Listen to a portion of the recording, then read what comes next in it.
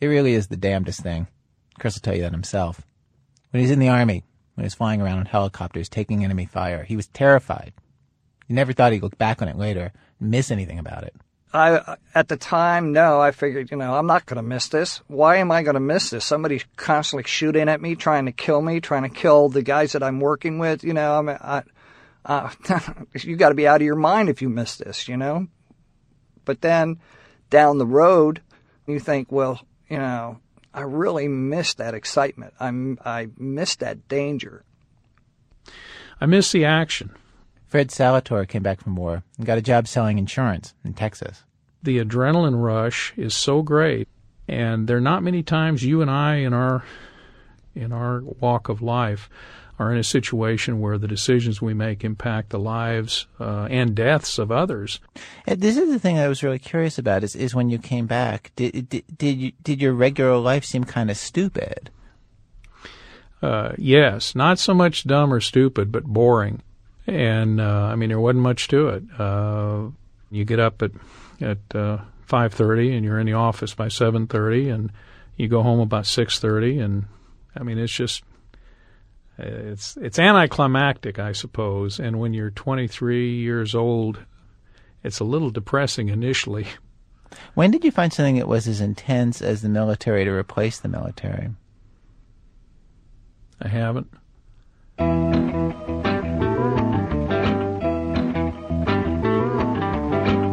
Fred's Army service in Vietnam ended in 1967. Chris left Vietnam in 1969, and it took Chris a while to figure out what to do with himself when he came home. Nothing felt right after what he'd been through. He went from job to job until he signed up with the Baltimore Fire Department. And let me tell you, when I got out of the fire academy and I was assigned to my first unit, and I had my very first fire, I was scared to death. My adrenaline was just pumping big time. And it was a cool feeling, believe it or not. It was a cool feeling. It was something that I had missed for a long, long time. And I know that sounds kind of strange, but the things that I hated the most were the things that I missed the most.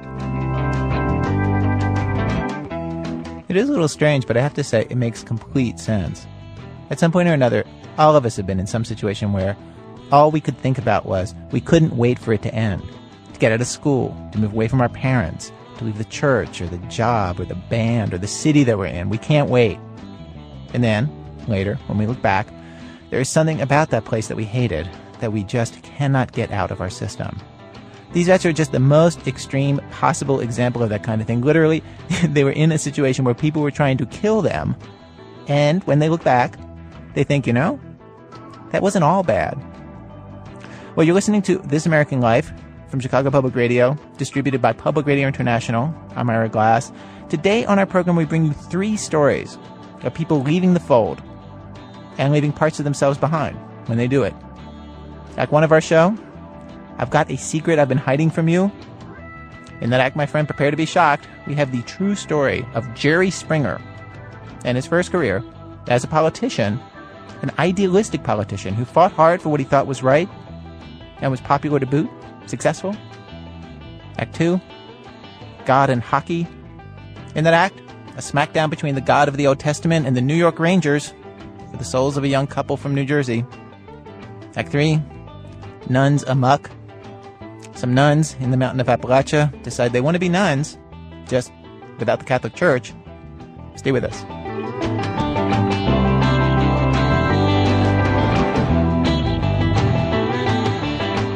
Act 1, I've got a secret I've been hiding from you. Chances are, I think I'm pretty safe in guessing this, you do not think that you need to learn anything else about trash TV talk show host Jerry Springer. You pretty much have an opinion about him. You know what you think of him. Our producer, Alex Bloomberg, grew up in the city where Springer was mayor years ago, and he put together this story. Jerry Springer arrived in Cincinnati in 1969, fresh out of law school with a job at a downtown firm. And in just 6 months, he announced he was running for Congress against the conservative incumbent. He was 25. He had no experience. Nobody had ever heard of him.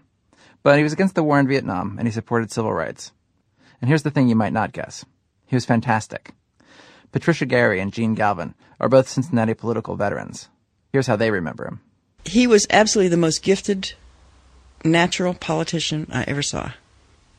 And the grandmothers all loved him, the daughters all loved him, the brothers and sisters, everybody, was a good friend of his. They were great. I mean, there was always that kind of a glamour around him, where he was clearly a golden boy. I put Springer at the level of Ronald Reagan, Bobby Kennedy, Bill Clinton. He's that level. And it's not just local Cincinnati people who feel this way about Springer. Mike Ford met Springer back in the 70s, but has moved up in politics and is today a Democratic political strategist at the national level, most recently hired to consult with the Dean campaign. I've worked with Clinton, 90, 92, 88, Dukakis, 80, I worked for Kennedy. 76, I went through Birchby, Mo Udall, and Jimmy Carter. He's the best I've ever seen. Bar none.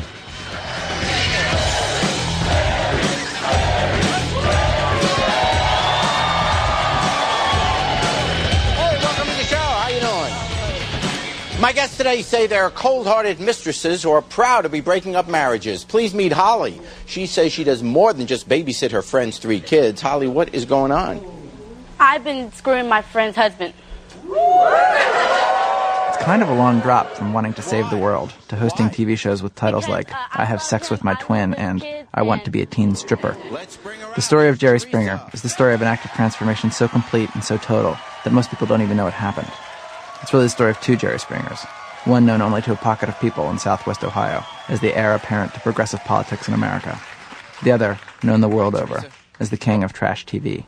Go ahead, tell her. Teresa, I've been screwing your husband. And he loves having sex with this.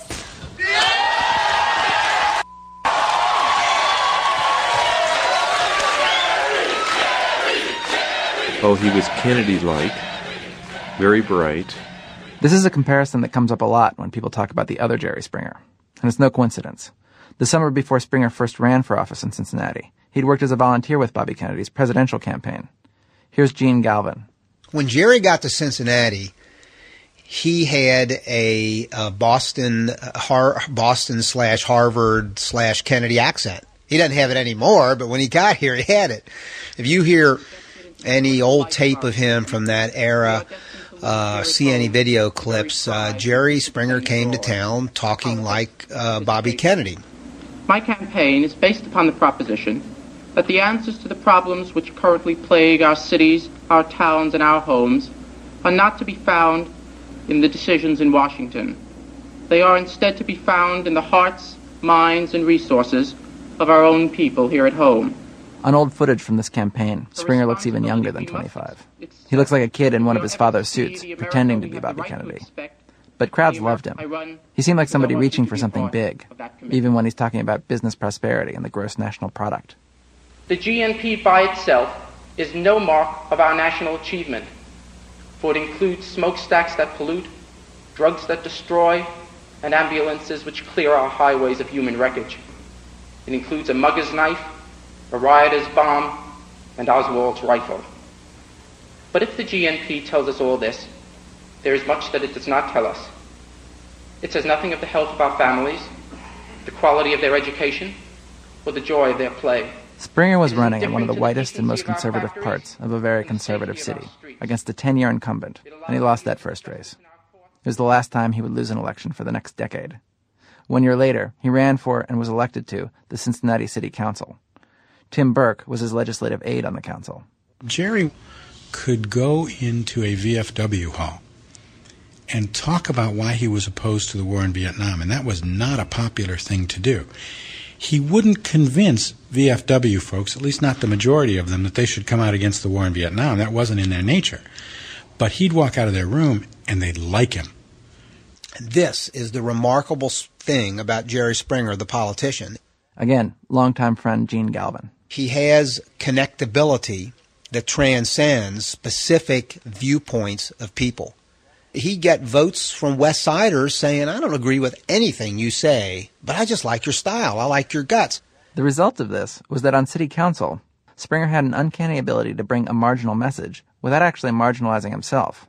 Again, here's Tim Burke, Springer's legislative aide. In 1971, when Jerry was elected to city council,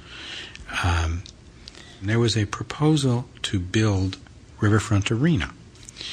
And the proposal was to do it with public dollars. And the original vote on council as to how that was going to go was an 8-1 vote. Jerry was the only one who opposed it. Opposed doing it with public dollars. The day of a critical vote, 2 members of council were away, and it needed 7 votes in order to meet certain of the procedural requirements. Jerry refused to give them the procedural vote, which had been the tradition. You don't hold something up on a procedural vote. You're free to vote against it on the merits, but you don't hold it up. Well, Jerry bucked tradition and then started just talking about why this was a bad thing to do, and we ought not to be publicly financing these things that ought to be supported by private business. And in the end, he captured the attention of the citizens of Cincinnati. They rallied to his side. The other politicians on council got that message, and Riverfront Coliseum was built with private dollars, with very little public subsidy involved. And you don't see that happening in stadiums and arenas today. Oh, it really got you going, I'll tell you. Guy Guckenberger is a Republican and was one of Springer's council opponents on Riverfront Coliseum funding. He says it wasn't any fun being on the other side of an issue from Springer. I mean, he'd, make a public appeal and state a public position for an issue, and, you either went with him or you were the bad guy. I mean, you didn't have a choice then. In 1974, Springer got elected to his second term with more votes than anyone else in city council. 6 months later, he resigned in a scandal. An FBI investigation into an illegal massage parlor across the river in Kentucky revealed that he'd been a repeat customer. How did they know? He'd paid for a prostitute with a check. Tim Burke was his legislative aide at the time. We went something like 10 days in a row with the headline story in the Cincinnati Enquirer. Jerry was going through all kinds of personal hell. So was his wife, obviously. So was his family, as he had to call them and explain to them what he had done and what it was doing. And this was a young man with an absolutely terrific career ahead of him, and it looked like it had all been destroyed. And you personally, what were your thoughts? And part of it was, what the hell were you doing? Why would you throw away this terrific political career you had in front of you for a few minutes?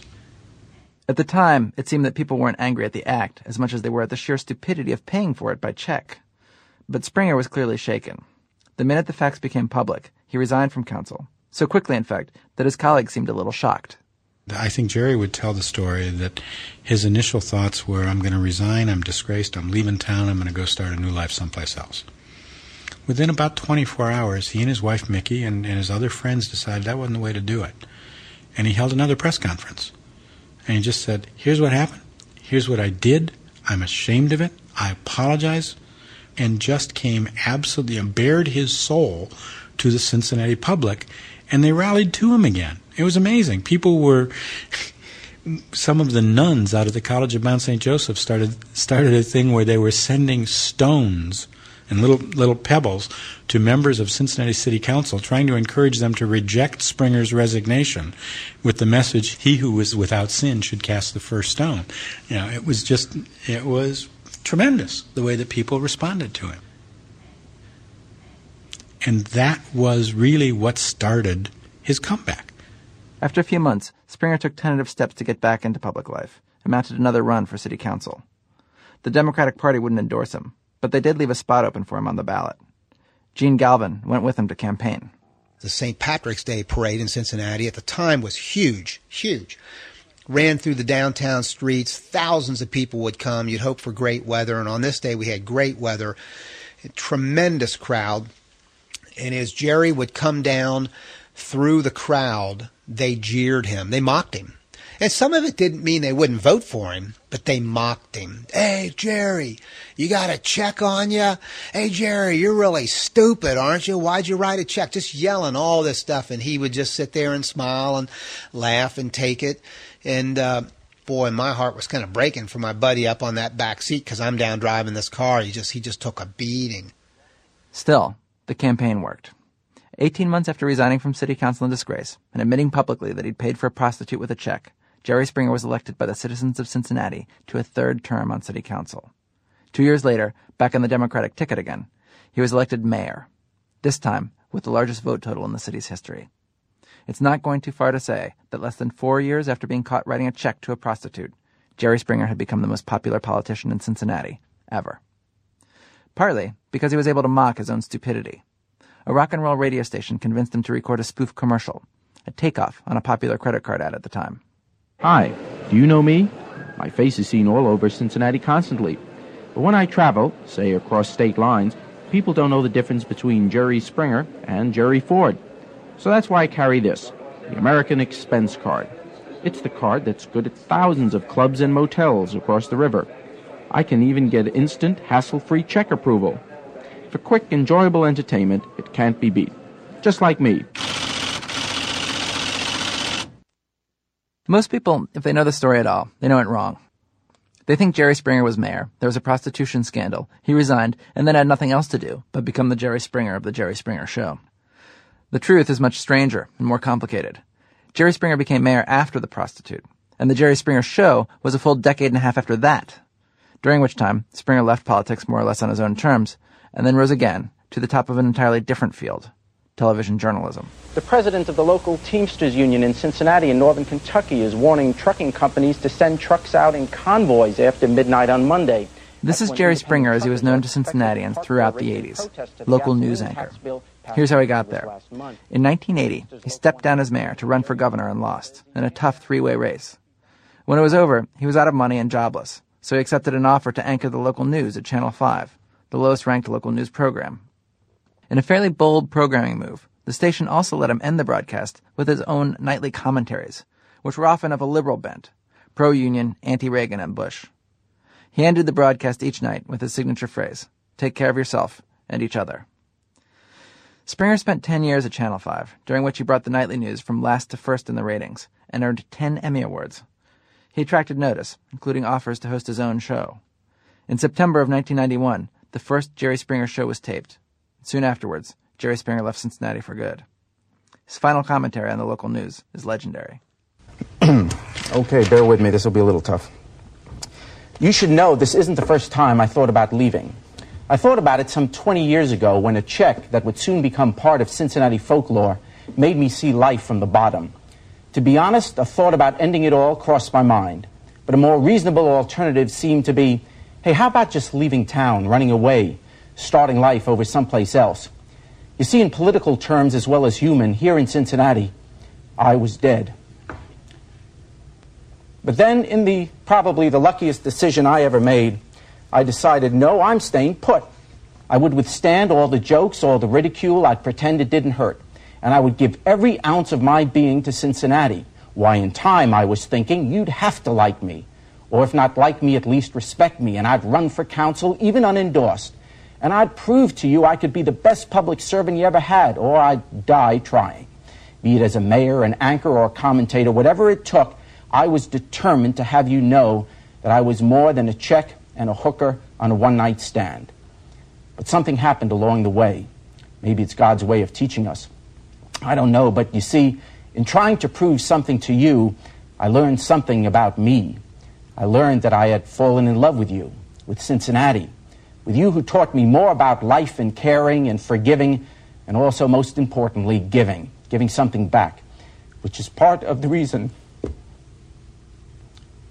I have been, so sad this week. Why it's so hard to say goodbye.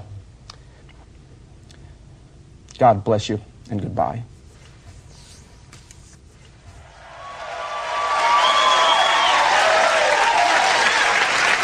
Amy, you have a friend, Rusty. Let's now welcome him to the show. Here is Rusty. Yeah.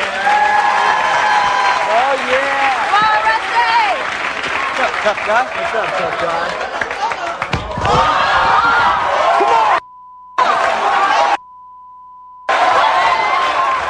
It wasn't immediate, the switch from the nightly news to this. Originally, The Springer Show was meant to be the successor to Phil Donahue. Indeed, the first year's topics included homelessness and gun control. Springer booked political guests like Oliver North and Jesse Jackson, and the show seemed innocent and upstanding. One early show bears the quaint title, Single People on the Outside Looking In. But the ratings tanked, a new producer was hired, and, well, you know the rest.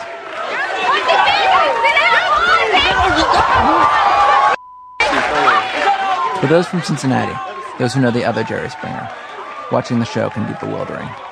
Again, here's Patricia Gary, who used to work with Jerry back in his city council days. Well, first off, that doesn't look like Jerry. What is it about him? What do you think that when you see? What do you see when you're looking at him?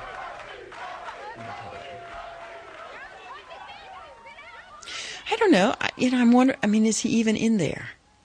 Where is Jerry? But he's still got that outward. He can be happy with the microphones and and smiling and all that, and then he does that little pseudo commentary at the end. Where's that positive energy? Where's that belief that he can make a difference? Where's that wanting to make a difference? That striving that is always shooting upward. I don't know if that person is around. That's the thing that seems to me is that somebody with this gift clearly. It's a Greek tragedy, isn't it? It's really a Greek tragedy. Yeah, couldn't have written a better one. To end up being the Joker instead of being the king. I'm not conflicted because I know there's me and then there's the show. Jerry Springer might be the only person intimately familiar with Jerry Springer who claims to feel no ambivalence about the place Jerry Springer has ended up. I talked to him in his office before he taped his show. It's hard not to like him. He's engaging, funny. But there's a certain practice quality to the way he answers questions about his career choices. I create this persona for the show, and that's what it is. It's, I'm an act. It's like I'm in movies. No one goes after some actor because, let's say, he played Hitler in the movies. I'm not saying like anybody should have an issue with it at all. Here's a person who's who's every stage of their professional career, it's been imbued with the sense of trying to make a difference until you get to the Springer Show. We've certainly made a difference in television. I'm not sure people are happy about it. I try not to think about it too much. Life is what it is, and you take what's handed and you work as hard as you can, and hopefully you'll be successful. But I just don't spend too much time worrying about that. I do my show, and look, I've always said it's a stupid show, and I've had a wonderful life because of it and all of that, but I've never for a second thought that it's important. It's trivial, it's chewing gum, and I recognize that. Once you do something that's significant in life, all this other stuff is just a way to eat. From talking to Springer and his friends, I think the best answer to the question, how did this idealistic political guy end up in a job where he helps no one, is partly he stumbled into it and was surprised as anyone about how big it got. Once the show started what they euphemistically referred to as targeting the youth market, its success was both instantaneous and breathtaking. Within the span of a couple of years, Springer went from being just another talk show host to a worldwide phenomenon.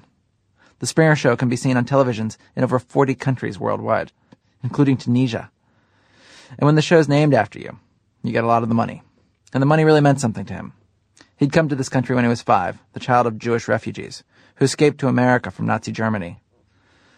But there is some evidence that Springer is more ambivalent about his current job than he's willing to let on to a reporter. About 4 or 5 years ago, he started making phone calls to his old friend, Mike Ford, who ran several of Springer's political campaigns, just to chat about politics. The more notoriety the show attracted, the more popular it became, the more frequently, it seemed to Mike, Jerry would phone him. We talked, I would say, maybe once a month, and it was always about getting back in. He would call me, and he would say, so what are we going to do? And I would say, well, I'm doing it. I don't know what you're going to do. But it's not happening on the show. And then we talk about options, and we looked at everything. I went down to Mississippi to look at running against Trent Lott. We looked in New Orleans. We looked everywhere, but especially in Ohio. And, he was feeling it out for years. I mean, he was empty, okay? That's the issue here. The show does not make him happy. It didn't fill his needs as a person. If you follow the news very closely, you may recall stories in early 2003 that Jerry Springer was considering a run for Senate in Ohio. Much of the national news reported this as a joke, a talk show fool trying to dress up as a statesman. But the small band of Jerry's friends from before knew the story was actually the opposite. A former statesman was trying to shake off the costume of a talk show fool. What this meant for Jerry was going around the state and speaking in front of as many Democrats as he possibly could. Gene Galvin went with him. People say, would you come down to Hawking College and speak? Yes. Will you come to the Mercer County Democratic Party dinner and speak? Yes. Will you come down to Athens County and help a young Ohio University woman running for city council win an election? Yes. He goes. I introduced him to the State Democratic County Chairs Association back in January. Again, Tim Burke. And as I introduced him, you could just see that there was a great deal of skepticism in that room. Because for the most part, the county chairs from around the state of Ohio only knew Jerry for this crazy television show he has. Many of you know him only as a host of some goofy television show. I know him as somebody who cares deeply about people, about politics. I'm proud to introduce you to my longtime friend, Jerry Springer. Thank you very much. May you never be on my show. You could literally watch the audience change. From skepticism to an audience that was laughing with Jerry. The tax cuts proposed by the president are obscene. What the hell is he giving someone like me a tax break for? The argument for the tax package, and you've heard it on the television, you hear it all the time. The argument for the tax package is to give people back their money so they'll spend it and will help the economy. Here's what's stupid. You rich people can already afford anything they want to buy. Do you think if I get a check back in the mail, suddenly I'm going to buy something? If I want to buy something now, I'll go out and buy it. Don't give me the money. Take that money and make sure that every citizen in the United States of America has health insurance. That's where you spend the money.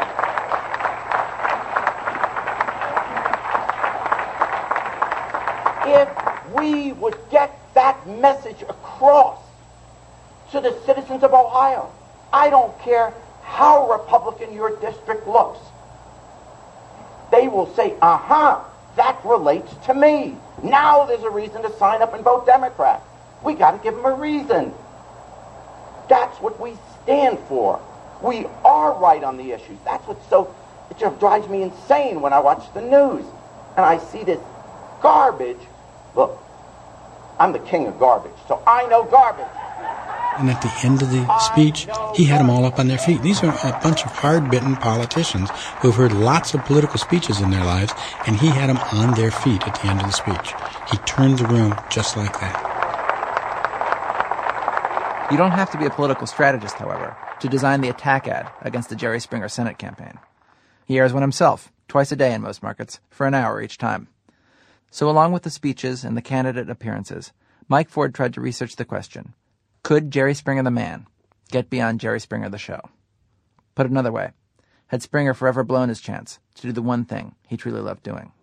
We put together more or less focus groups, and we sat him in a room, and instead of asking questions directly about Jerry, we decided what we should do is, in effect, run a campaign before their eyes that was completely honest about all the things he'd ever done wrong or were distasteful, and then mixing them with a bio of the guy and then letting him talk to camera about issues. We had impressive voices reading mean, horrible, nasty editorials. They had clips from the show. They had headlines about bad things. They saw all the bad, but then they saw a lot of the good. In every market, we started horribly. And every single one of them turned around. In every audience, in every market. And the key thing there was that information is received in inverse proportion to its predictability. So if you said Jerry Springer is dating a llama, they would go, yeah, I saw that in the Inquirer. But then you start to unroll this other stuff. And when he looked to camera and started talking about what's going on in the state and in the country, it was completely persuasive because it was all new. But there was one other thing they told Mike Ford. All the people and all the focus groups said the only way they could vote for him was if he quit his show. The voters, it turns out, could get beyond Springer the Show to Springer the Man, as long as Springer the Man did it first. Which is what killed his exploratory bid in the end. He couldn't get out of his TV contract in time to start a Senate race. But he's still out there giving speeches. If you go to the website runjerryrun.com, you'll see 5 events with Ohio Democratic organizations scheduled next month alone. Springer's been thinking a lot about his message. He hits it in every speech he gives, and it goes something like this. We all believe, Republicans and Democrats alike, that the purpose of government is to provide protection. No one disputes that government should maintain a military or a police force or try to stop terrorists. But Democrats believe that government should protect its citizens from another form of violence as well. The violence of a pink slip on a Friday afternoon that says you've been laid off and now you don't have enough money to take care of your family. You know, job insecurity, the inability to get health insurance, that you have to choose, should I take my medicine this month or do I buy my kid a coat for the winter? So the Democratic Party exists in America today to provide protection for middle and low-income America, particularly against economic violence as well as military violence. Has doing the show for these for these last 8 and 10 years, has it sort of informed your political thinking in any way? No, it's just confirmed it. I mean, any job I've ever had, it's been the same constituency. It's been middle and low income people that need a voice, that need help, that need whatever. So even in my entertainment, that's my base. And politics certainly was my base. When I practiced law, it was my base. I mean, this is who I am. 54 years ago this week, I came to America. I was 5 years old. Most of my family had been killed in the Holocaust, in the camps in Germany and Austria during World War II. The speech that you're hearing now is one Springer delivered back in January of 2003 to a group of Ohio Democratic county chairs. There was no press there, and the only reason we have it on tape is because an audience member recorded the whole thing on a personal tape machine from his chair. Probably he thought it would be a joke, but he was so moved by the speech that he took the tape and had it duplicated at his own expense, sent it around to all the county chairmen around the state. The idea being, here's a guy with a message for us. In the speech, Springer gives a standard economic spiel. It also condemns America's current foreign policy as arrogant and bullying. And then he ends with his own story of first coming to America with his refugee parents on a boat from Europe. We came over on the Queen Mary, January 19th to January 24th, a 5-day voyage over to America in 1949. And when we arrived, my very first memory was my mom waking me up and saying, Gerald, we have to go up on the top deck there, one of the decks of the Queen Mary. And all I remember, because the rest has been told to me, I was only 5, but I vividly remember everyone standing out on top of the ship, and the deck there were about 2,000 passengers on board, packed together. And what I remember, other than being freezing, is that nobody said a word. It was absolute quiet. And we were passing the Statue of Liberty. And my mother told me later on, as I got older, because obviously I wouldn't remember exactly what I had said, but she remembers me asking her, what are we looking at? And, what does it mean? And she said in German, Ein Tag alles. One day, everything. The Statue of Liberty means everything. We take it for granted today. We take it for granted. Remember, the Statue of Liberty stands for what America is. We as Democrats have to remind ourselves and remind the country the great principles we stand for. This is a place of protection. This is not a country of bullies. We are not an empire. We are the light. We are the Statue of Liberty. Thank you for having me. The elements aren't new. The immigrant experience, help for working people, Statue of Liberty. But the effect is somehow electrifying for the people in that hall, and the people passing around this tape. Wouldn't it be funny if in the end what the world really needs is more Jerry Springer? Alex Blumberg is one of the producers of our show. Coming up, so a bunch of nuns and an Orthodox Jew walk into a bar. Actually, they walk into the second half of our show, and that happens in just 1 minute. From Chicago Public Radio and Public Radio International, when our program continues.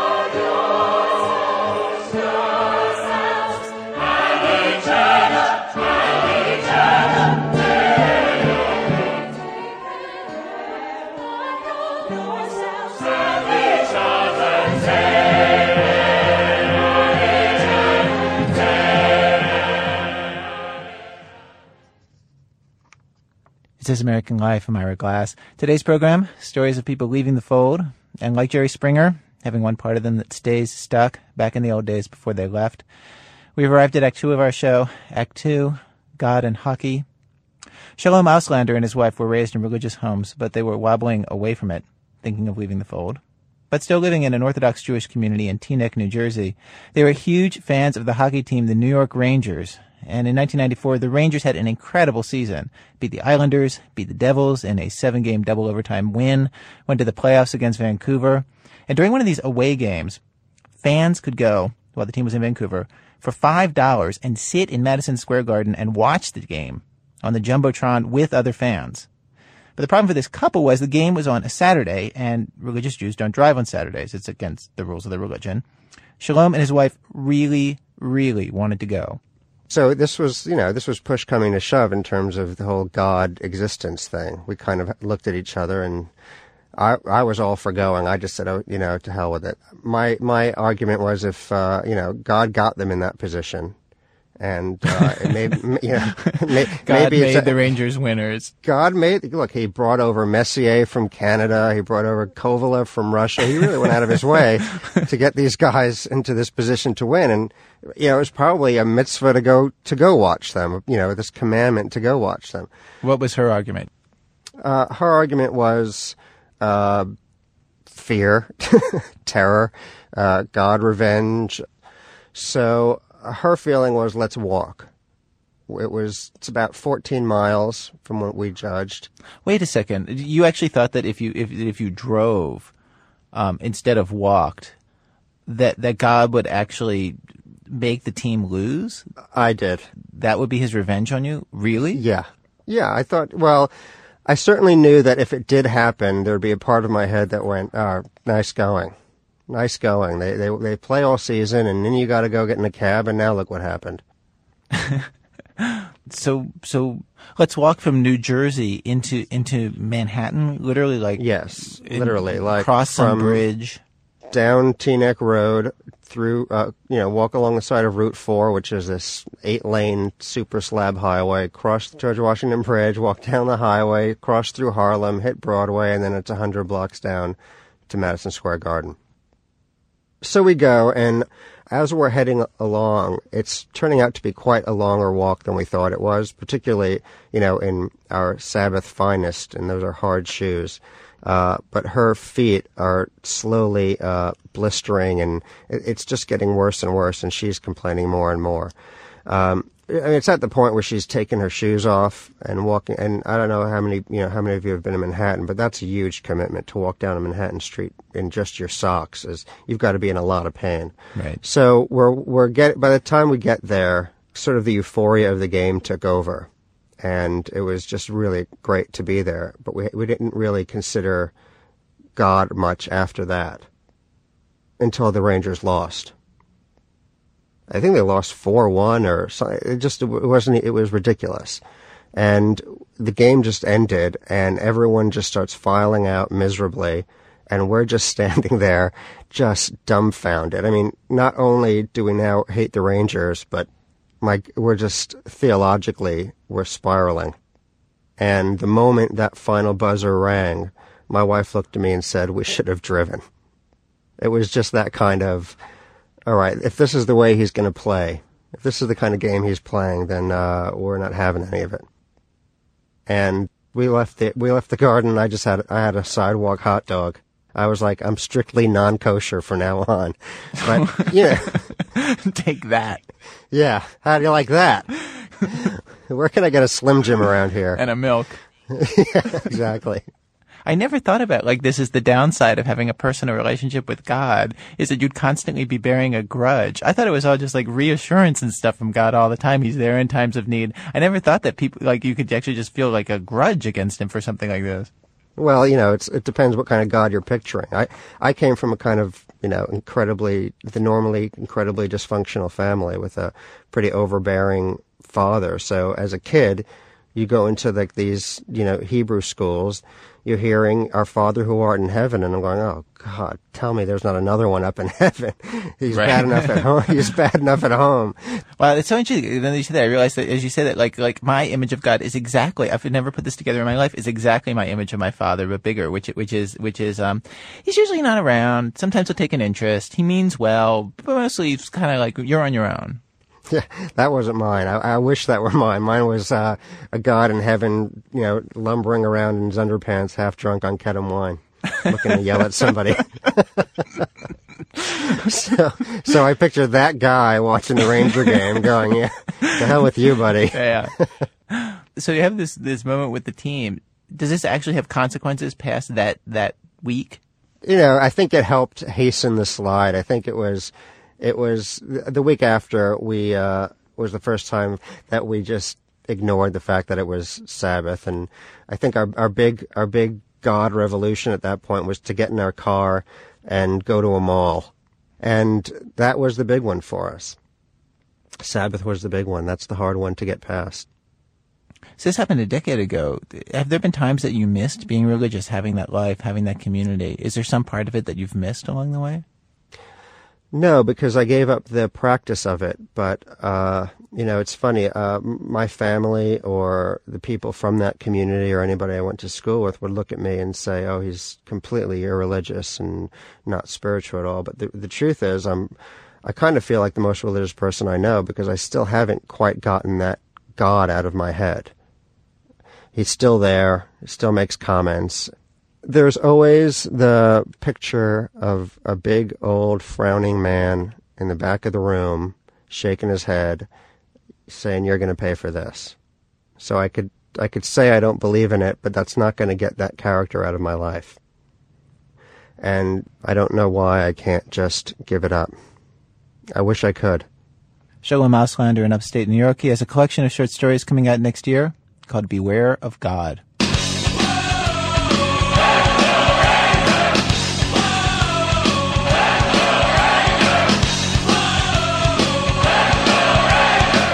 Act 3, Nuns Amok. Now the story of some people who absolutely did not want to leave the fold and tried, in fact, to leave without leaving. This was in the 1960s in an order of nuns called the Glenmary Sisters. Susan Drury tracked down some of them to talk about what happened. They didn't become nuns to escape the world. They didn't go live a life of cloistered contemplation. These women wanted to be Glenmary Sisters because they wanted a bigger, wider life. They wanted to get out of their hometowns. They wanted to serve the poor. They wanted adventure. Monica Appleby grew up in Chicago. When she graduated from her Catholic high school in 1954, she knew that she didn't want to be a nurse or a teacher or get married right away. A lot of her friends were joining the convent, but she was certain she didn't want to be like the nuns she knew from school. Then she got a brochure from the Glenmary Sisters and was intrigued by the photo on the cover. Well, it's a sister who has a veil on and, a starch piece across her head, and it's only her face shows. But she is sitting at a tractor driving. I thought it would be really neat to drive a tractor, and even for a sister to drive a car in those days was highly unusual. I heard later, though, that was a stage picture. That the Glen Mary sisters never did drive tractors.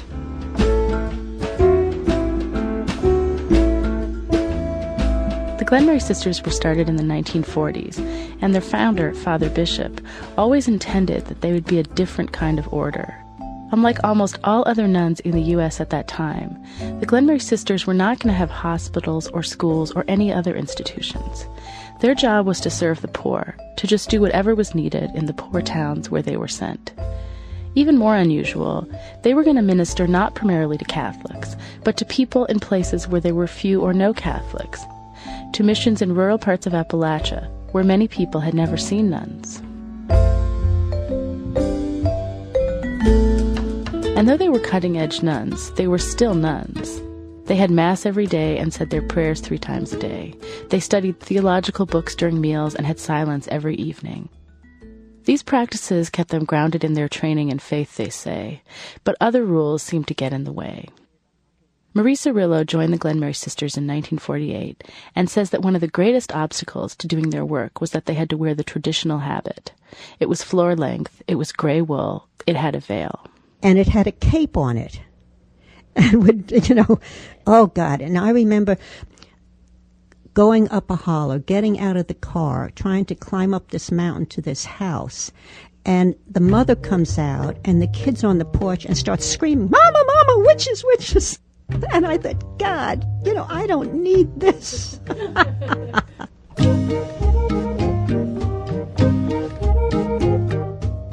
And then another thing that was bothersome was that we couldn't eat with people. And if you're going out from the convent into the mountains and you're driving around and you've packed your sandwich, but if you're stopping in a house and they want you to have something and you can't do it, and then you have to go get in the car and start nibbling your food, you think, this is so stupid. So stupid. That part didn't work at all. Here's Monica Appleby again. The basis of our work was building relationships, and since we were so strange, was, finding a way for people to trust us. So that's why you would start questioning. The timing was right for the questions they raised. In the early 60s, the Second Vatican Council was meeting to try to figure out how the Catholic Church could adapt to become more relevant to the modern world. The Pope asked every religious order to develop their own proposals for changes they thought would help them carry out their missions. The Glen Mary sisters were excited by the chance. The sisters proposed that they be allowed to participate in broader political work. They wanted permission to attend conferences on non-religious matters, and they wanted to be able to have secular people in their houses, to invite people for meals and fellowship. In addition, the sisters had begun to wear a modified habit, a 2-piece suit with a short veil.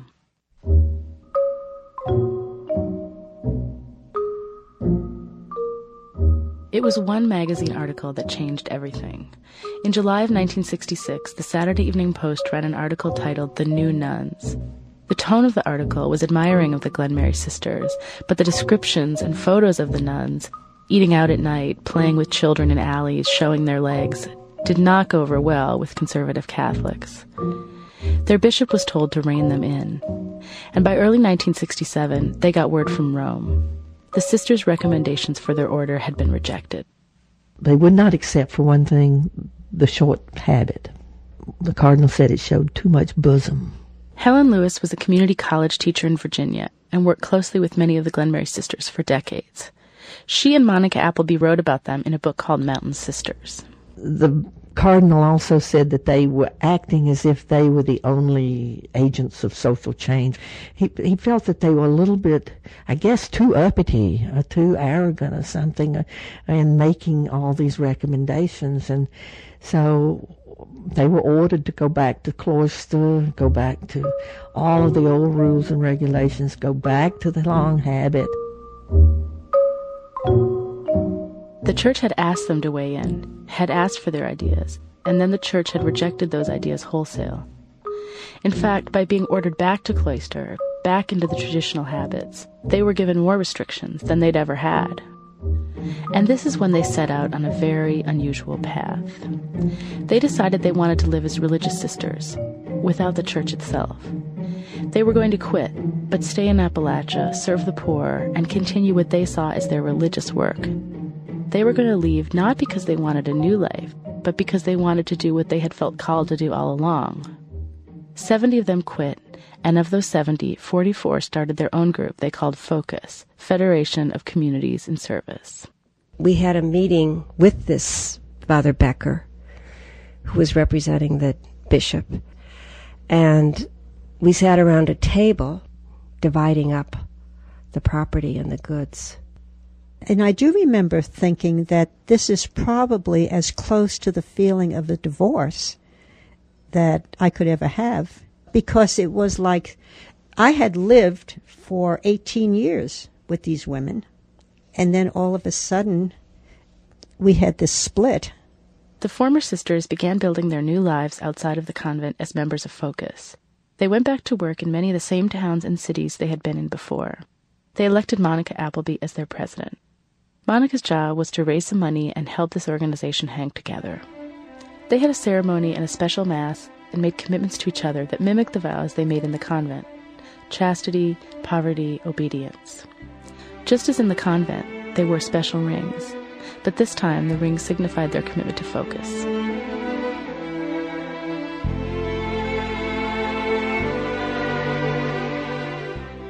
For many of the former sisters, this was the first time in their lives they had lived on their own, without their family or the church providing for them. Now they had to buy clothes, keep bank accounts, find housing, and find jobs that would support them while they worked with the poor. They had to adjust to regular life in the secular world. Just finding clothes to wear and figuring out how to dress. We could give each other, suggestions. It was kind of a teenage thing. I remember I went to Chicago, and I got everything on sale. But I enjoyed picking out. I picked out a green suit, I remember, that was polyester, so it didn't wrinkle. Yeah, I thought that was real sharp.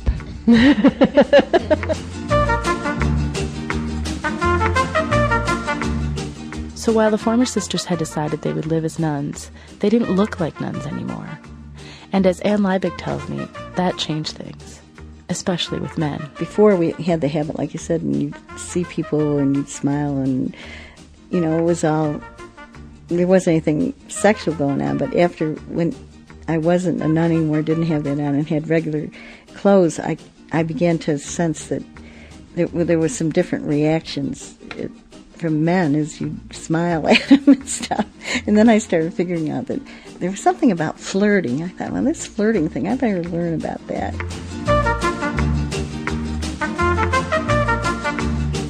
I think the hardest thing, and it still lingers a little bit, was that some people were so anti-structure, anything, that they just wanted to not be controlled in any way or organize anything or do anything together. Just let me free.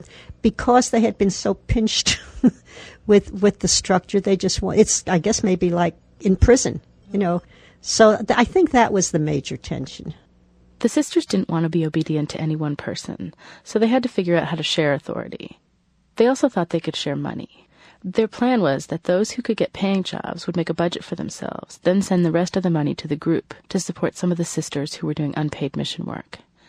But as Helen says, it was a lot harder than they thought. It was hard for them to share money, plus the fact that they had set up for themselves these meager budgets, just very small amounts of money for clothes and for gasoline and transportation, and so it just became not at all possible for them to do that. And I think that surprised them.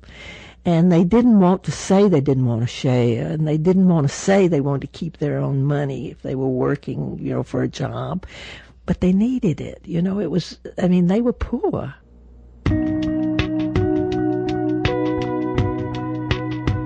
All the things they needed to keep going were things the church used to provide: community and common purpose, organization and financial support that made the work possible. They really couldn't make what they wanted, an order of sisters, without the institution, without the hierarchy, without the things that drove them crazy. So they struggled with obedience. They struggled with poverty. That left one more vow. They had promised to remain celibate, and I don't think they intended to romance. But there were a lot of young men in the mountains who were in love with these sisters. I mean, they were intrigued with them, and I think there's sort of they had fantasies of romancing Catholic sisters, maybe. I don't know. And so very soon they were being hit upon by some of these young men, or at least being courted. They'd left the church in 1967. By 1969, they were making money, working regular jobs, and living apart from one another. Many were dating and married. Finally, they all gathered together in Big Stone Gap and decided they didn't want to have an organization at all. They didn't want to do the fundraising. They didn't want to contribute from their own wages. They didn't want all the meetings where they'd make decisions together. And they didn't want to pay for a staff. As president, Monica was fired. I remember it distinctly because it was at this set of 3 workshops that I organized. And I remember sitting in the room that was the dining room, where the big table was located, and screaming. And I made a scream like an animal. And I was just flattened. But I knew it was the right thing to do. I perfectly agreed with what people were saying. All those high ideals that we had weren't able to be materialized in the real world. That all those pictures in my mind were changed.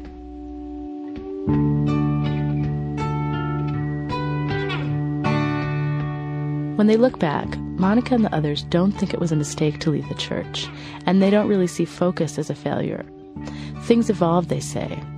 They continued to do the same kind of work, most of them, but on their own in social service jobs of different kinds. And many of them have stayed in touch. 23 of the former sisters, along with their husbands and partners and children, are still members of a scaled-back version of Focus. They gather at least once a year to socialize, worship, and study together.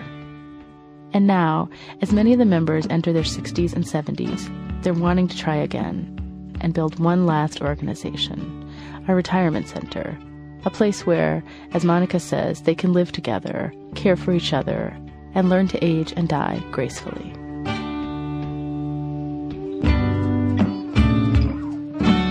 Susan Drury lives in Tennessee. Our program was produced today by Alex Bloomberg and myself, with Diane Cook, Jane Golumbisky, Sterling Kine, and Sarah Koenig. Our senior producer is Julie Snyder. Production help from Todd Bachman and Kelsey Dild. Special thanks today to Greg Flannery, John Kieswetter, Rick Pender, Joel Moss, Adam Rosenberg, Sally Ford, Bo Wood, Robin Wood, Scott Gamfer, and the Cincinnati Historical Society. You know you can download audio of our program at audible.com/thisamericanlife, where they have public radio programs, best-selling books, even the New York Times, all at audible.com. This American Life is distributed by Public Radio International. Funding for our show comes from Volkswagen of America. And the new Touareg SUV, the Volkswagen that does what other Volkswagens don't. More about the Touareg at VW.com.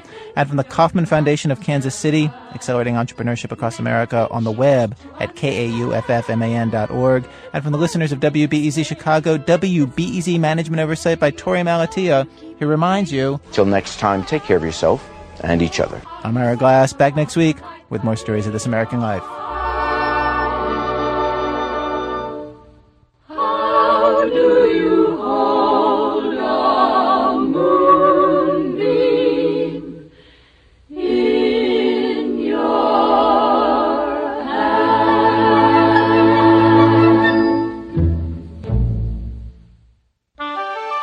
PRI, Public Radio International.